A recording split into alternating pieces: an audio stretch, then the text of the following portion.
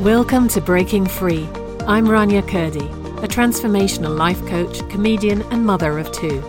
And you can join me weekly to hear some intimate self-reflections and conversations with inspirational friends and guests from all around the world, sharing what they needed to break free from in order to live a life of purpose. My guest today is Ramzy Salti, an author, blogger, vlogger, podcaster, and lecturer in Arabic at Stanford University for over 20 years, and recipient of several awards for his distinguished teaching. So Ramzy, at first you were a fan and supporter of the Rania Show comedy sketches and actually interviewed me 8 years ago on your podcast, Arabology, and then again 2 years ago when we first met face-to-face and became friends. And it was on your show that I first announced I'd be starting my own podcast. And now here we are, full circle, with you as my guest on Breaking Free. I'm so happy to have you here today. Yes, the tables are turned, Rania, Yes. and I'm delighted because I've interviewed you, as you said, for my radio show, which was live right here in California. Then we got to sit together in Amman, and you gave me one of the most generous, wonderful, funny, serious interviews I've ever conducted. And here we are now. I'm doing your amazing podcast. I think podcasts are the future. I think they're here to stay. And, when I had my show on the radio, Arabology, we would tape it live as is, but then I enjoy turning it into a podcast. And to this day, I keep getting people saying, this podcast you did from 10 years ago is still relevant. And it all has to do with, it's about, people don't read maybe as much, right? They want audiobooks, they want podcasts, so I think this is the right time to keep doing it. And the corona situation, I think when radio stations across the USA shut down, we all turned to making our own podcasts from home. And I think, out of necessity we did it, but I'm finding that I'm enjoying it a lot more than having a specific time limit, going on the air, feeling pressured, having to play public service announcements. So yes, I think you've expanded into the right domain, and I know your podcast already is gaining popularity, and I'm so proud. So in the intro, I mentioned that you're a lecturer in Arabic at Stanford University since 1999. But I'd like to start with you right from the beginning, from your childhood, Ramzy, which is, a part of your life I don't know. And I'm sure, the listeners would be interested in knowing. You were born in Lebanon and you grew up there the first, few years of your life before you went to high school in Jordan, I believe. Yes. So I was born and raised in Lebanon, and really it was a nice childhood. I don't think I appreciated it until the Civil War broke out in 75, and my family and I had to, hurry and leave the country, and we didn't know where to go, and we ended up going to Jordan, where we had, relatives. And I remember sort of the culture shock at the time. We're talking about the 70s, of going from Lebanon pre-Civil War, where you had, you had the Mediterranean weather, you had a different kind of vibe in terms of the school I went to and the society I lived in. And going to Jordan in the 70s was a little bit of a culture shock. But in terms of your question, I think growing up in Lebanon really shaped me in many ways, because I grew up, not really thinking about religion, for example. It didn't, these things didn't occur to me. We were raised in a school and in a household where that didn't matter, where you come from, what is your origin, these kind of questions just were never asked, which of course ended up in a civil war. Ironically, a war based on religion and ethnic origin. But before that, it was just such I think, a beautiful society. As a child, I just remember having very diverse friends, not really knowing anything too personal about their background and not caring. And I think my mom, at the time was very instrumental in implementing that in me and my brother. We were always told to be proud of our language of Arabic because in Lebanon there's a little bit of a post-colonial effect in terms of the French colonial experience. So we were never brought up to think of Arabic as a secondary language or to be ashamed of it, even if many people in society thought French was the way to communicate and elevate and all that. Did you speak French with your friends or at school mostly? We had to. I mean, at school it was sort of a French education school, Yeah. and so of course I ended up speaking very, my French was really good at the time. But what I liked is, once I left school, once I got home, my parents were in, "Ehki Arabi," speak Arabic at home. Here, read this book, this children's book in Arabic. They may not be teaching it in your French school, but you are in Lebanon. Arabic is a beautiful language. So I think my mom, who actually taught Arabic while in Beirut to American kids, inspired me to kind of think of teaching as my profession in the future. I mean, I was 10 years old and I remember her, recording on tape recorders at the time, cassettes, little conversations in Arabic to play to her students and then helping her grade the homework. And it was just such a joy to know that she was very proud of being an Arab and very proud of the Arabic language. And I think that's where the origins came from. Wow. And I ended up at Stanford, as you said, in 1999. And my PhD, my specialization over the past 22 years has been Arabic. I mean, it's all about how the Arabic language affects us and how we're seen and how our language is so often underrated and the way that it is taught in certain Arab countries can be very, very boring for students, So many Arabic speakers, many students, I don't know, from Jordan, from any Arab country, tend to shy away from the classical Arabic because we associate it with memorizing and having to speak that way when outside of the class we didn't. And so there is sort of a disconnection that goes on between the Arabic language and Arabic speakers. Yeah. And so for me, I insisted always in my free time every summer to continue reading in Arabic, watching Arabic films. And I find myself doing that now here in America at a time where Arabs are demonized, in order to show how the very language itself can be so useful in talking about tolerance and our proverbs alone in Arabic, which can't be translated into English, reflect an attitude that surprises the West about how beautiful the language is, how it's still applicable today, and how rich it is compared to other languages. I grew up speaking 3 languages. Yeah. In Lebanon, they always say, "Hi, kifak, ça va?" Yes. And it becomes so daily, you don't realize you're saying you're speaking in there's 3 T-shirts languages. now that say that. I love that. Yeah. And so, I grew up speaking these 3 languages. And when I was going to do my master's and PhD here in America, I kind of was thinking, where what can I find where I could use all 3 languages? I didn't want to be just a French, major or English or Arabic. And somebody told me about comparative literature, which was a relatively new field. And they said that you need 3 languages, but you'll be studying intersections and comparisons between various literary texts from 3 different regions, let's say Europe, the US, and the Arab world. And so I loved that. You could pick a theme and find how that theme is broached within Arabic literature and French and English. The representation of anything can be, compared and contrasted. So I loved it, and I got to use my 3 languages, and I think it was the perfect major for me.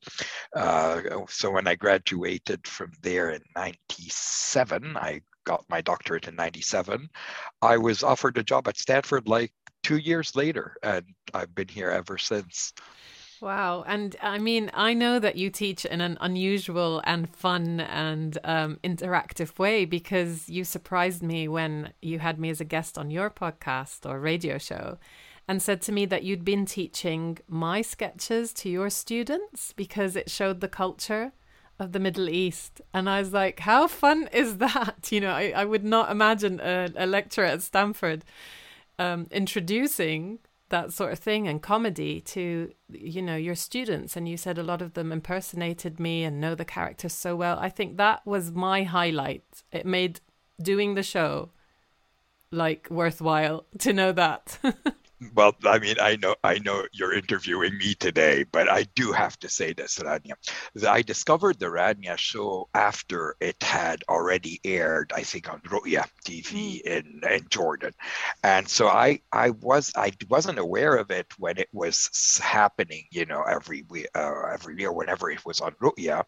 I caught it after, and I just started to watch these episodes and these characters, and I immediately said, there it is. There's the Arab world's answer to Tracy Ullman, who I'm a huge fan of Tracy Ullman. I quoted you on my website. That's my favorite quote.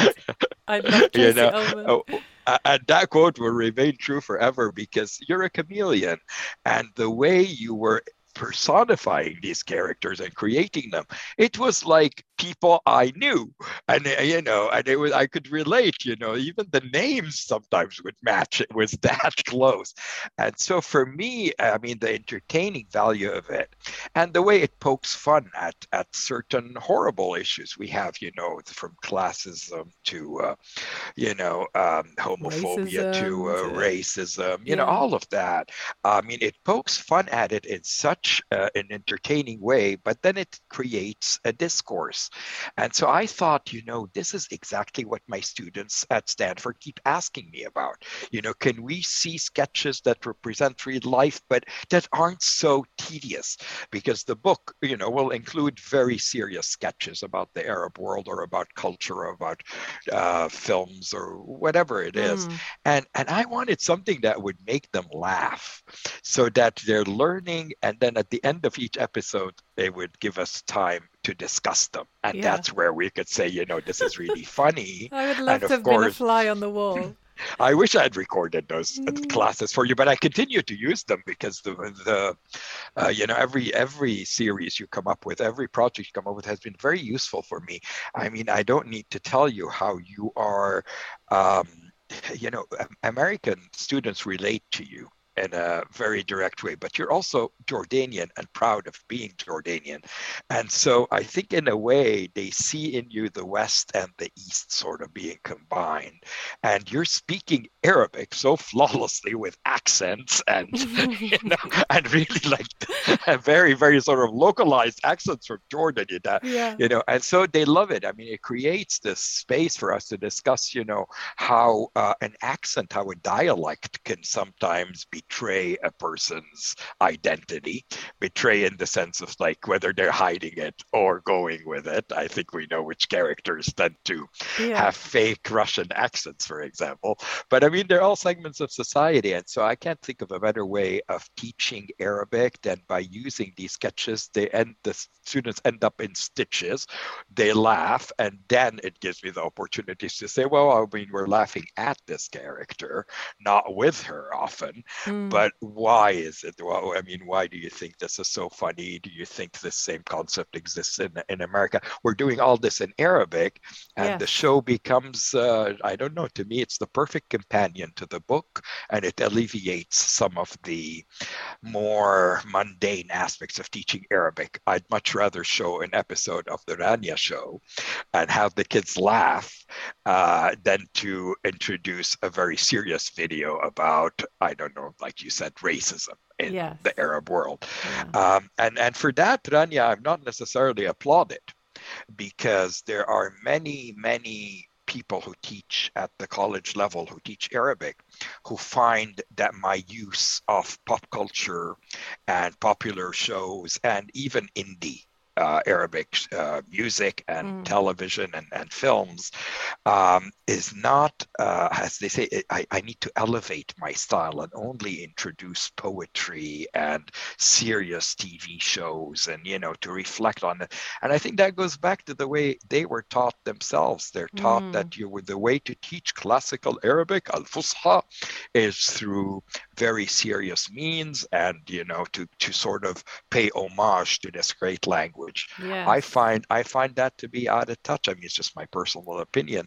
And thank God, 22 years of teaching at Stanford, the students in their evaluations consistently love that and tend to even mention, I've taken other Arabic classes at Stanford or elsewhere, and the way the language was taught was sort of mundane. Would that we knew about the Rania show then. Well, you must be doing something right, Ramzy, because you've been awarded so many different awards. One of them is the Stanford Dean's Award for Distinguished Teaching in 2004, and so many others. So, what was the most special for you? What do they mean when you are, receive these awards? Are they validation that you are on the right path? You are doing things the right way for these students? Absolutely. I mean, it's not so much the prestige of saying I received an award, because many of us do a great job and don't receive awards. And sometimes it may be just out of being dismissed, not being taken seriously. But for me, this award came out of the blue. And it's a pretty prestigious award at Stanford. I didn't even know it existed. But apparently my students that year had conspired behind my back and they got signatures, and they all wrote to the dean and to the awards people at the time, and I didn't know any of it. But I would sometimes catch them when I come into class. I would hear them whispering or something, or laughing so about. Special. And I would feel like, am I paranoid, or are they talking about me when I'm not here? But, I wasn't going to meddle in their business. Turned out, I'm so glad I didn't pressure them, because turned out they were talking to students that I had, and students that, that I was currently teaching or at that time teaching, and then also past students. And they all got together and wrote these amazing letters to the university saying, he made Arabic so much fun. We thought that teaching Arabic would be very problematic and very systemic, and and no, the way he did it was by bringing us all these popular culture clips that helped us understand the other side. And when you make language teaching fun, you can then teach the syntax and the grammar, but the basis has to be something that the kids could relate to. And again, this award was before, you and I met, and before the Rania show, but it was so validating, because up till then I'd been there maybe 5 years at Stanford when I got the award. And I really wasn't sure from the input I was getting from everybody whether they thought, I was doing a good job or not. I mean, I didn't know. And so I was just going by instinct and by trial and error, and by students' reactions. So when that award came, it just told me, wow, I'm so glad I did it this way. And I'm teaching, whether it's Arabic or comparative literature, I want to teach my courses this way, in an interactive, modern way, rather than the way I was taught to speak Arabic, which was so much memorization and fear associated with it, to a degree where you start associating Al-Fusha, classical Arabic, with, it makes you dislike the language instead of enjoy a language. Right, you feel disconnected from it. But Fusha is an amazing language. If we were taught to appreciate the humorous texts we have in Fusha, not just all these, poems and serious texts, I remember Arabic class was never humorous. There was never a fun moment. It was very educational, and we had great teachers back in high school in Jordan, but the class was fear. I mean, there was an element of respect and reverence and fear, and we couldn't joke. And especially when you use Fusha, it's associated with such serious texts and that Fusha, you almost. by the way, is the meaning of classical. So classical is Fusha. Yes, that's classical Arabic. So Yeah. the Arabic we teach at Stanford is called Modern Standard Arabic. It's kind of a Fusha, a classical Arabic, Yeah. but it's not maybe as eloquent. Mm. But it's certainly not colloquial, not Ammiya. We aim for that Modern Standard Arabic, which is in classical, but does not necessarily have to observe all the Yes. somewhat archaic rules of But you grammar. know, when you just learn a language as a language and you know all the grammar and everything, but you know nothing about really the culture or the TV shows that they've watched in that particular country that makes conversations happen, the music that impacts, you know, how people what phases they go through in their life or what fashion statements, all of that is really what makes a culture. And so when you're disconnected from all of that and you only know the grammar and the language, you remain an outsider. So what makes me feel at home in England, even though I didn't grow up here, was because I would come back and forth. So I know EastEnders, for instance, which is like the longest ever running soap. So I feel like I'm still part of the whole English culture because I know about that, or I know about certain foods or certain jokes, you know. But if I didn't, I would really be left out in conversation, no matter how good my British is. It would always feel like I was an outsider. So I think those are really important to know about a culture when you're learning the language. Yes, you've hit the nail on the head, Rania, because I don't know how you can teach language and separate it from culture. And I think many instructors, many professors try to do that. You know, let's concentrate on the language and the grammar and the syntax, and they don't bring in the cultural elements. You know, God forbid they would bring in an Arabic song, let's say a hip hop Arabic song. You know, Yeah, but you know, I'm looking at this generation, and they like hip hop. You know, let's say, yeah. and hip hop has been adopted in the Arab world. And I mean, it's been imported from the West, but then it's been Arabized, it's been Arabicized, it's been used to talk about the youth's problem in the Arab world as it relates to being Arab and being in the Middle East, or being at this time. And so I find that if I have students who tend to like hip hop, the hip hop generation, bring them an Arabic hip hop song. Mm, If they want to know about life, daily life in Amman, bring them the Rania show, expose them to these characters that are, exaggerated mm. and caricaturish, but so informative, because then the kids are saying, really, there are people like that? And you say, well, unfortunately, or fortunately, yes. And it creates, this ability to remember the language and the terms through the culture. So I'm a huge fan of teaching Arabic language and culture together and not separating them in any way. Definitely. And I think that the podcast is about breaking free, and to me it sounds like that's where you broke free of not teaching in the standard way that people expect you to teach and daring to do what you felt right and it Yeah. working. I mean, breaking free was a process. Mm, First, you have to sort of unlearn the way you were taught, yes. especially with Arabic, because that's such a precious language to my heart. And so you have to kind of revisit the way you were taught Arabic, memorize, don't ask why, that kind of attitude, and then relearn a new way to make it respectful and worthy of the Arabic language, but reachable, so that the Fusha, the classical Arabic, isn't out of reach. It isn't the language of yesterday, the language of pre-Islamic Arabia.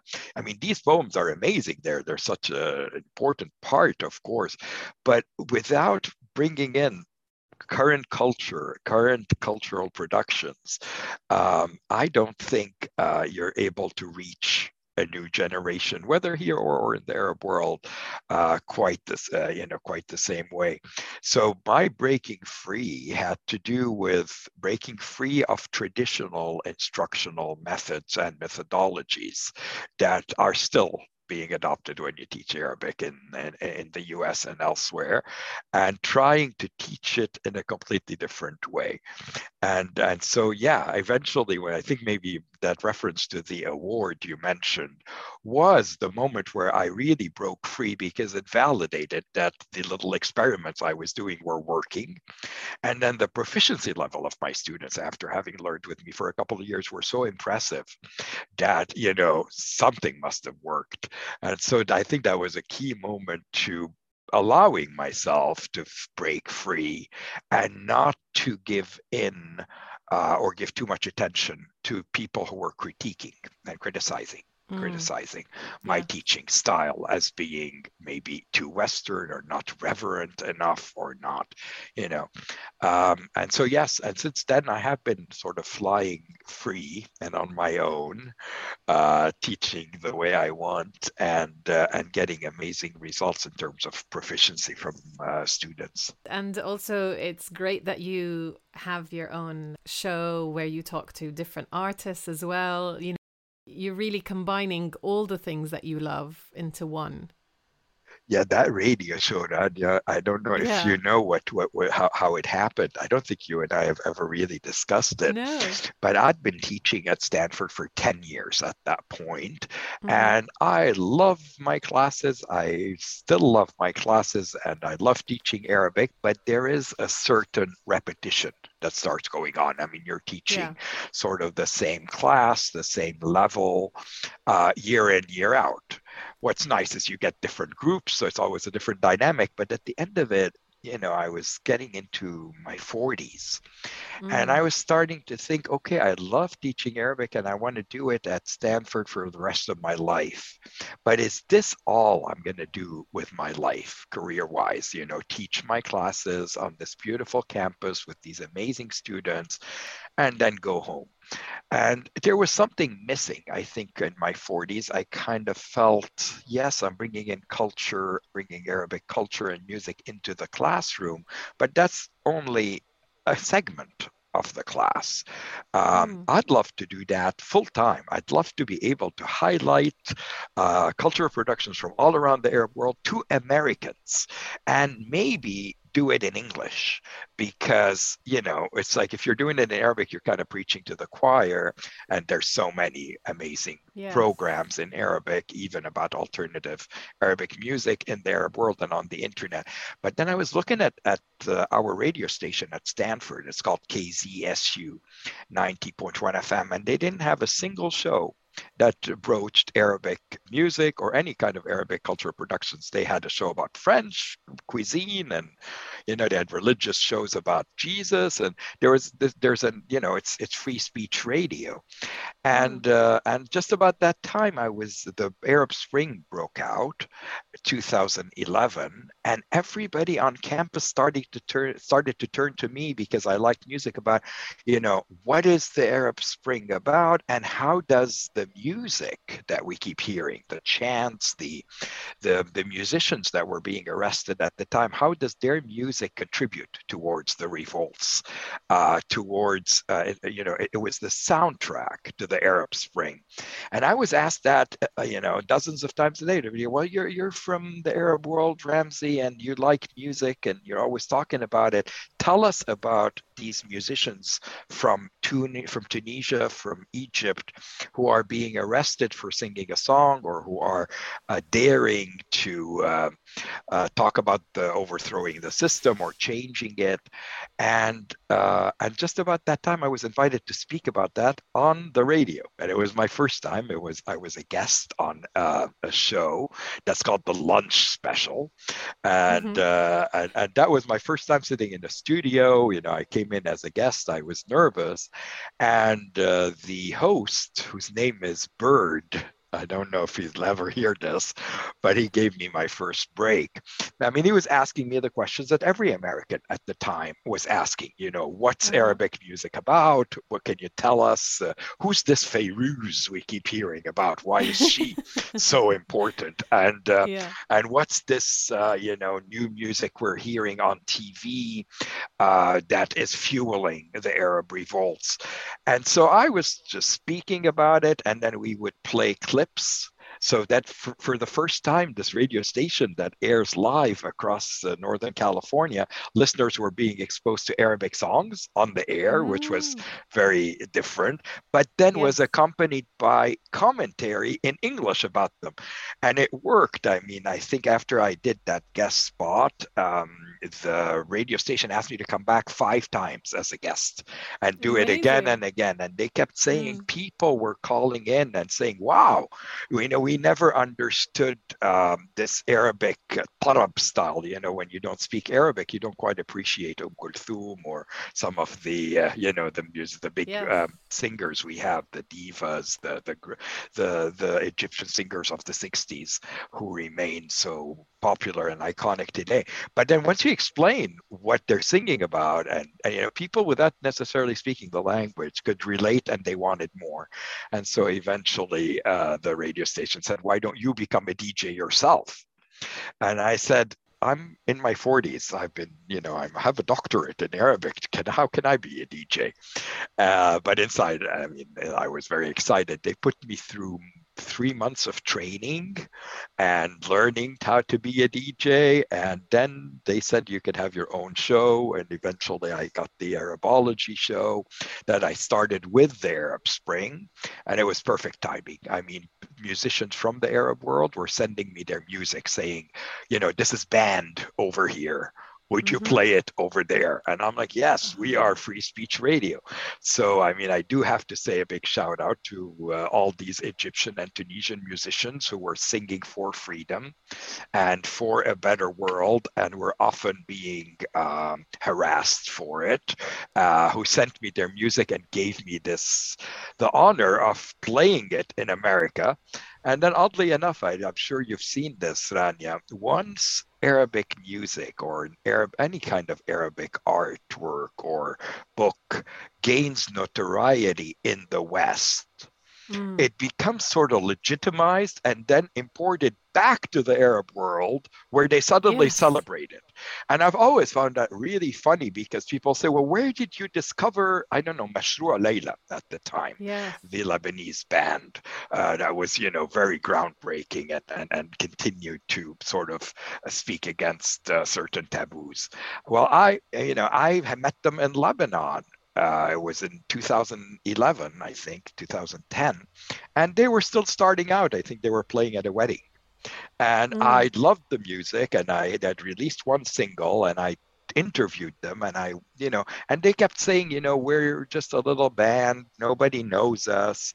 And I was thinking, wow, but they are writing powerful lyrics. Their music is amazing. The orchestration, it was a band that should be discovered. You don't have to even like them, but they were so groundbreaking, and nobody in the Arab world knew who they were. And I spoke to people in Lebanon. They go, Mashrua Layla, never heard of them.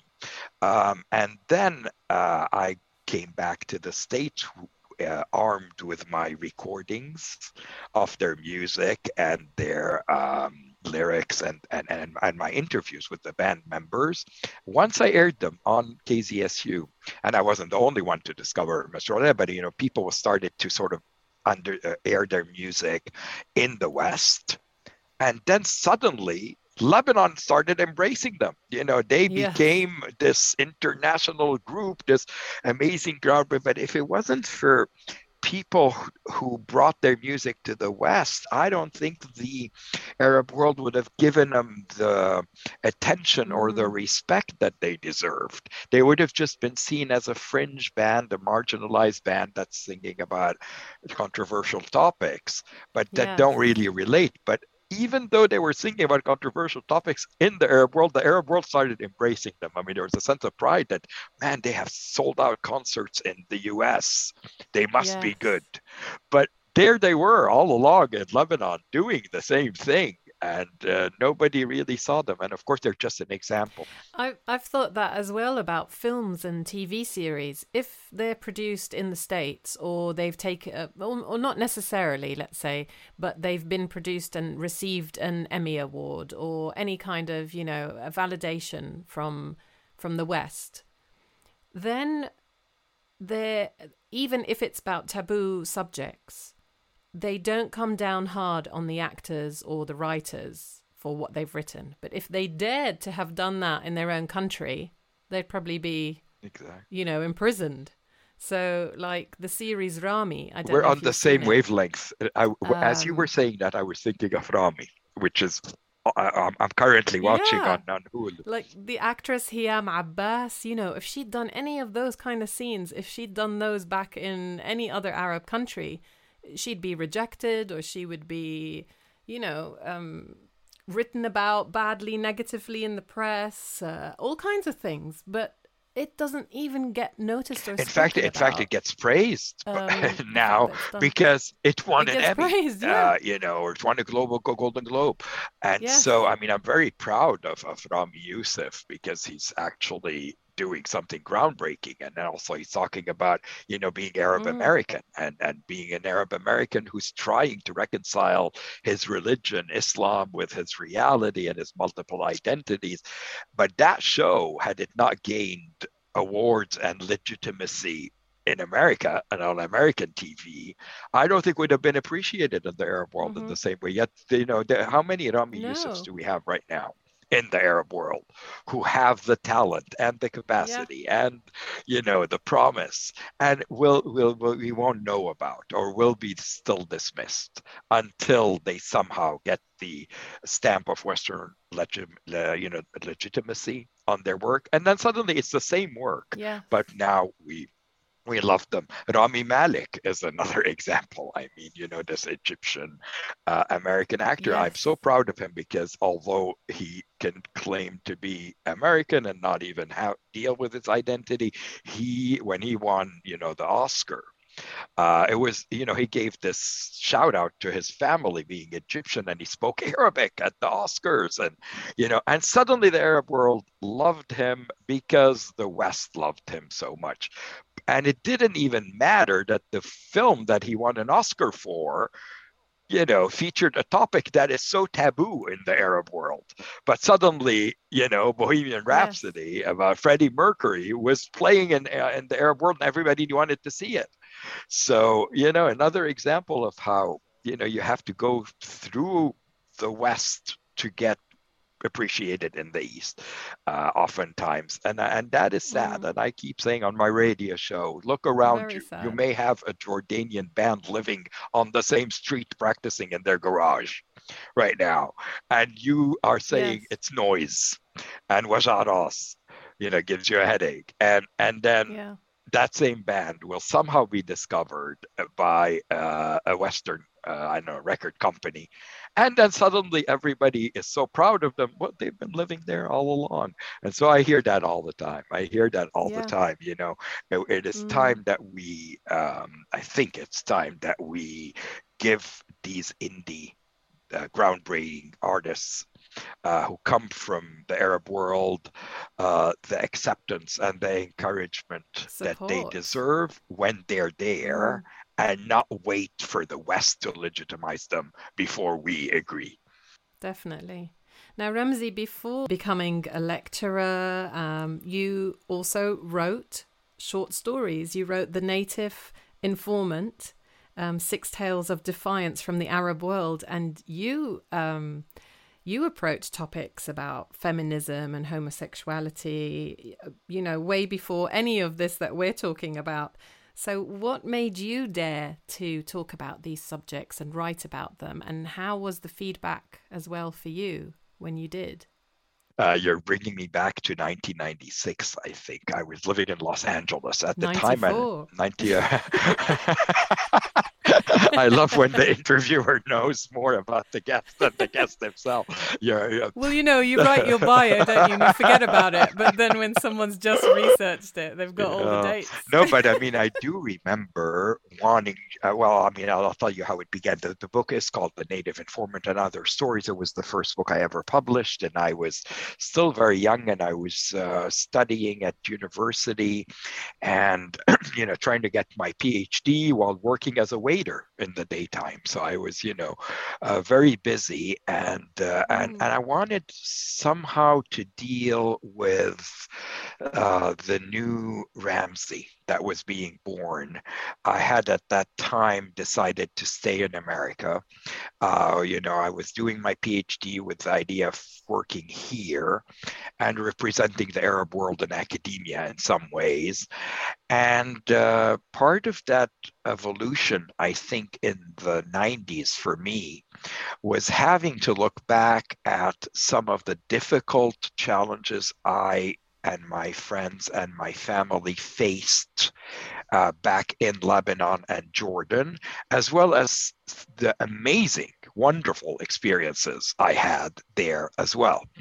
But I noticed that so many of the issues that plagued me and that were haunting me had to do with a total silence about the topic in modern literature in the Arab world. So, people would always say this is a Western import. If you talked about feminism, they would say, oh, you've been watching a lot of, feminist TV from, or reading feminist. There we go. Well, no, I mean, even Gloria Steinem, I'll tell you, it's being imported from the West. Yes. And the whole idea that there was a feminist movement in the Arab world is often sort of ignored, Huda Sha'rawi and all these amazing women who, despite immeasurable odds, wrote and spoke. That was Arab feminism. They were writing about their situation. They weren't relying on Western sources to tell them who women are. And they were also saying that, Western feminism doesn't necessarily equate to Arab feminism. There's a global aspect to it, of course, but we are very different and we're not copying them. And there was also an exclusion of Arab feminists from the Western canon, let's say. So a lot of Western feminists would necessarily want to see Arab women as being oppressed in a certain way and try to save them from themselves, but not giving them the voice to not allowing them the voice they already had to speak. And so all these issues plagued me when I was living I think in Jordan during my teenage years. I have to say, Jordan is one of the most amazing countries on earth, and I'm so proud of it. And every time I go in the summer, I see so much talent, and so the society has changed so much in so many ways. I love it. But back then, at least I hadn't worked on certain issues that I had faced or that friends had faced. Taboos like Christian Muslim marriages, feminists, marginalized sexualities.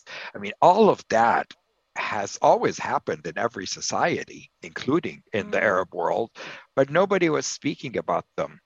And so I wanted to give everybody who was marginalized there and that I knew a voice, but I didn't want to make it a documentary. I thought, let me write out my story regarding, I don't know, a relationship I had and how there was a lot of, drama involved because we were of two different religions, let's say. Let me write about a friend who was a good friend in high school who ended up marrying really young and sort of controlled by a much older husband, and who had to suffer a lot silently until she was able to break free. I thought her story needed to be told, so there. I need her on the show. I mean, I'm not going to mention her name, obviously, but she is one of the most courageous women I've ever met, and the fact that she was able to break free from a very patriarchal, traditional and oppressive marriage, I think is she's a hero. So I told her story in the book, but I told it through, I changed the name, and I, of course, added and subtracted from the story. So each short story in that book, I wrote for myself or for someone, thinking of someone. There's a story that I dedicated, in which I included my mother, but they were written for me. They were supposed to be like therapy. They were just my attempt to write out my feelings. And before I knew it, I had, I think, 10 short stories that I had written.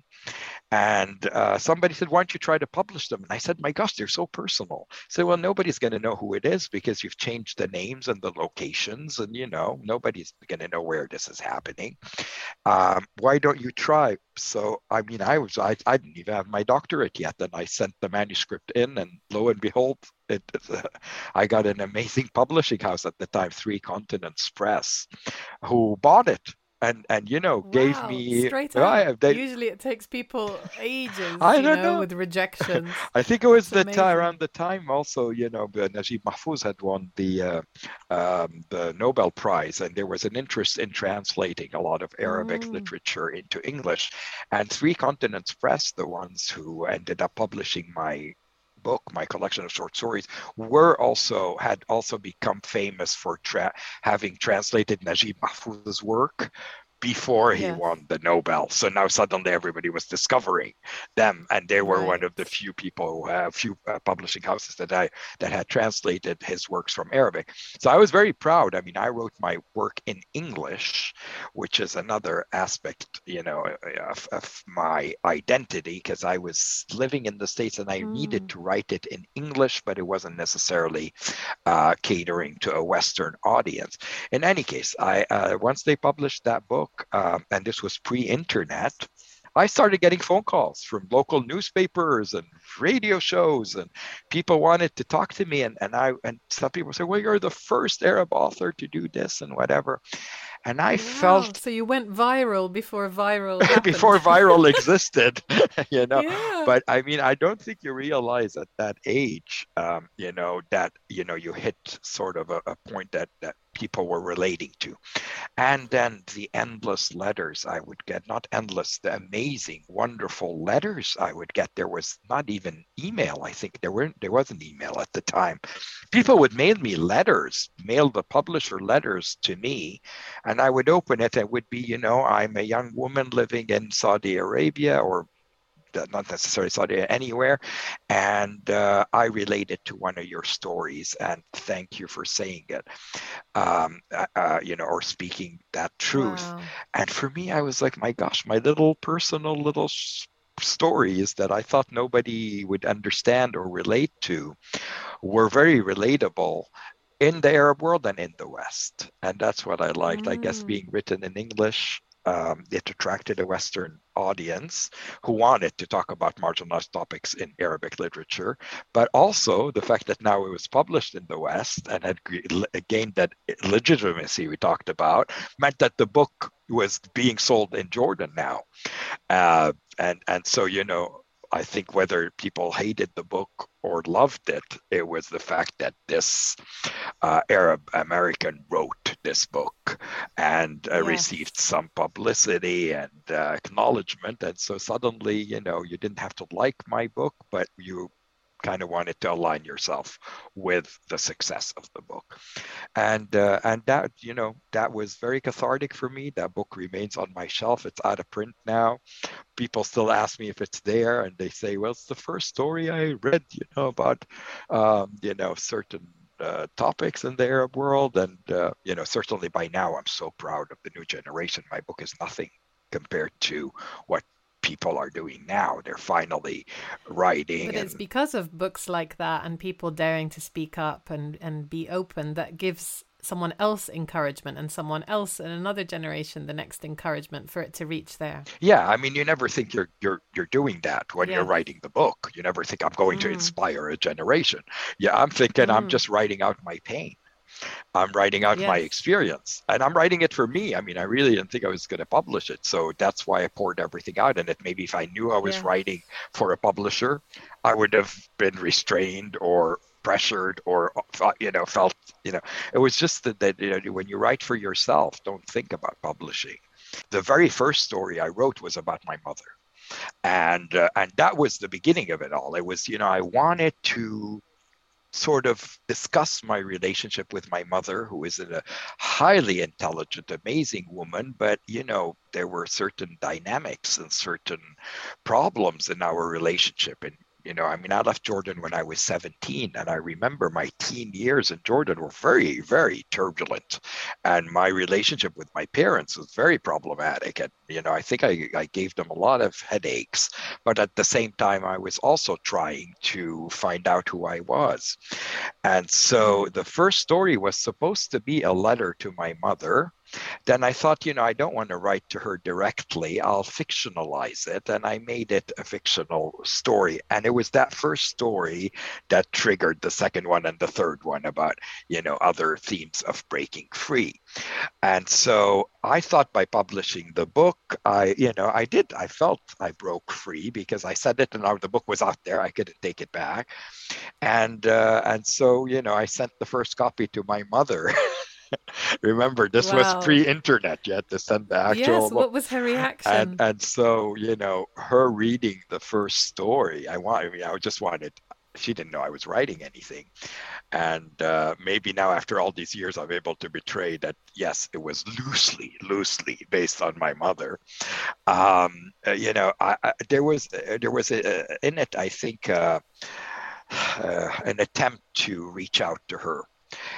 Through writing and hoping for a dialogue about things that were, sort of that we were struggling with back when I lived in Jordan. But when she read the story, she enjoyed it, but I don't think she related to it. She related it to herself. Yes. Which I respect. She certainly congratulated me on the book, but didn't quite understand how the first story would relate to her. And that gave us, I think, a chance to begin a dialogue about, do you see me this way? And I don't necessarily see you that way. This was a fictional character, but there are fragments of you in this. And then for her to kind of try to see how it was for me back then, when I was a teenager living under their roof.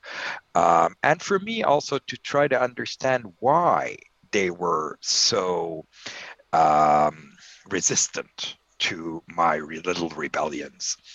And so it turned out to be the best thing I did. That short story, once it was published and once my mother and I discussed it, and once it came and went, became formed a beautiful relationship that I have with my mother to this day. I'm so proud of her. She's beautiful. Definitely not the character that I wrote about back in the 90s. It might have been based on her, but it was based on her back then. And I think we've both grown so much since then. And maybe this story turned out to be a cry for help on my part, but ended up creating a much needed dialogue with my mom and my dad eventually.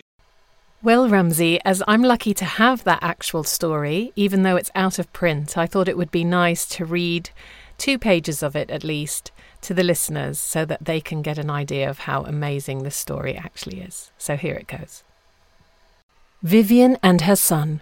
The 40 days had passed, each adding what felt like a year to her life, and things had finally quieted down. This was the first morning that Vivian had been able to wake up to her empty house. She felt strange yet relieved to be alone. For the past 40 days, her home had been flooded by people whose stated intent was to make her life easier by keeping her house clean, preparing the coffee for the mourners, greeting the guests, choosing which black dress she would wear that day, doing her hair up in the morning, and undoing it as they tucked her in her bed at night. Vivian had not resisted. Although she had wanted to be alone from the moment she had heard of the car accident which had resulted in her son's death. She knew that solitude was a luxury women in her situation could not afford in a world of compassionate relatives and friends who were eager to appease, comfort, and take charge. It seemed to her that whenever she would try to say something, she would suddenly be surrounded by a swarm of coarse black dresses that brushed against her body, eager arms that pulled her to heavy breasts, sweaty palms that caressed her cheeks, wiping off invisible tears, and shrills of pity and compassion that echoed in her ears, silencing her own voice by reminding her that she was helpless to fight against her surroundings. As if that were not enough, she was also scared to open her mouth for fear of various barbiturates being stuffed down her throat, followed by a hot liquid that tasted much too bitter to be coffee. She had thus surrendered in her fight to be alone. She, who had always refused to let anyone make her decisions or intrude on her privacy, had come to accept the fact that she had become much like a new toy in the hands of a depraved child. The only time she had had to be with herself was when she went to the bathroom. Yet even that precious moment had been disturbed by discreet knocks on the bathroom door, announcing the arrival of new guests or the departure of old ones. Sitting amid the mourners, gazing at unrecognizable black figures that came and went, she had wondered why her desire for privacy had been denied. At such moments her mind would fill with questions.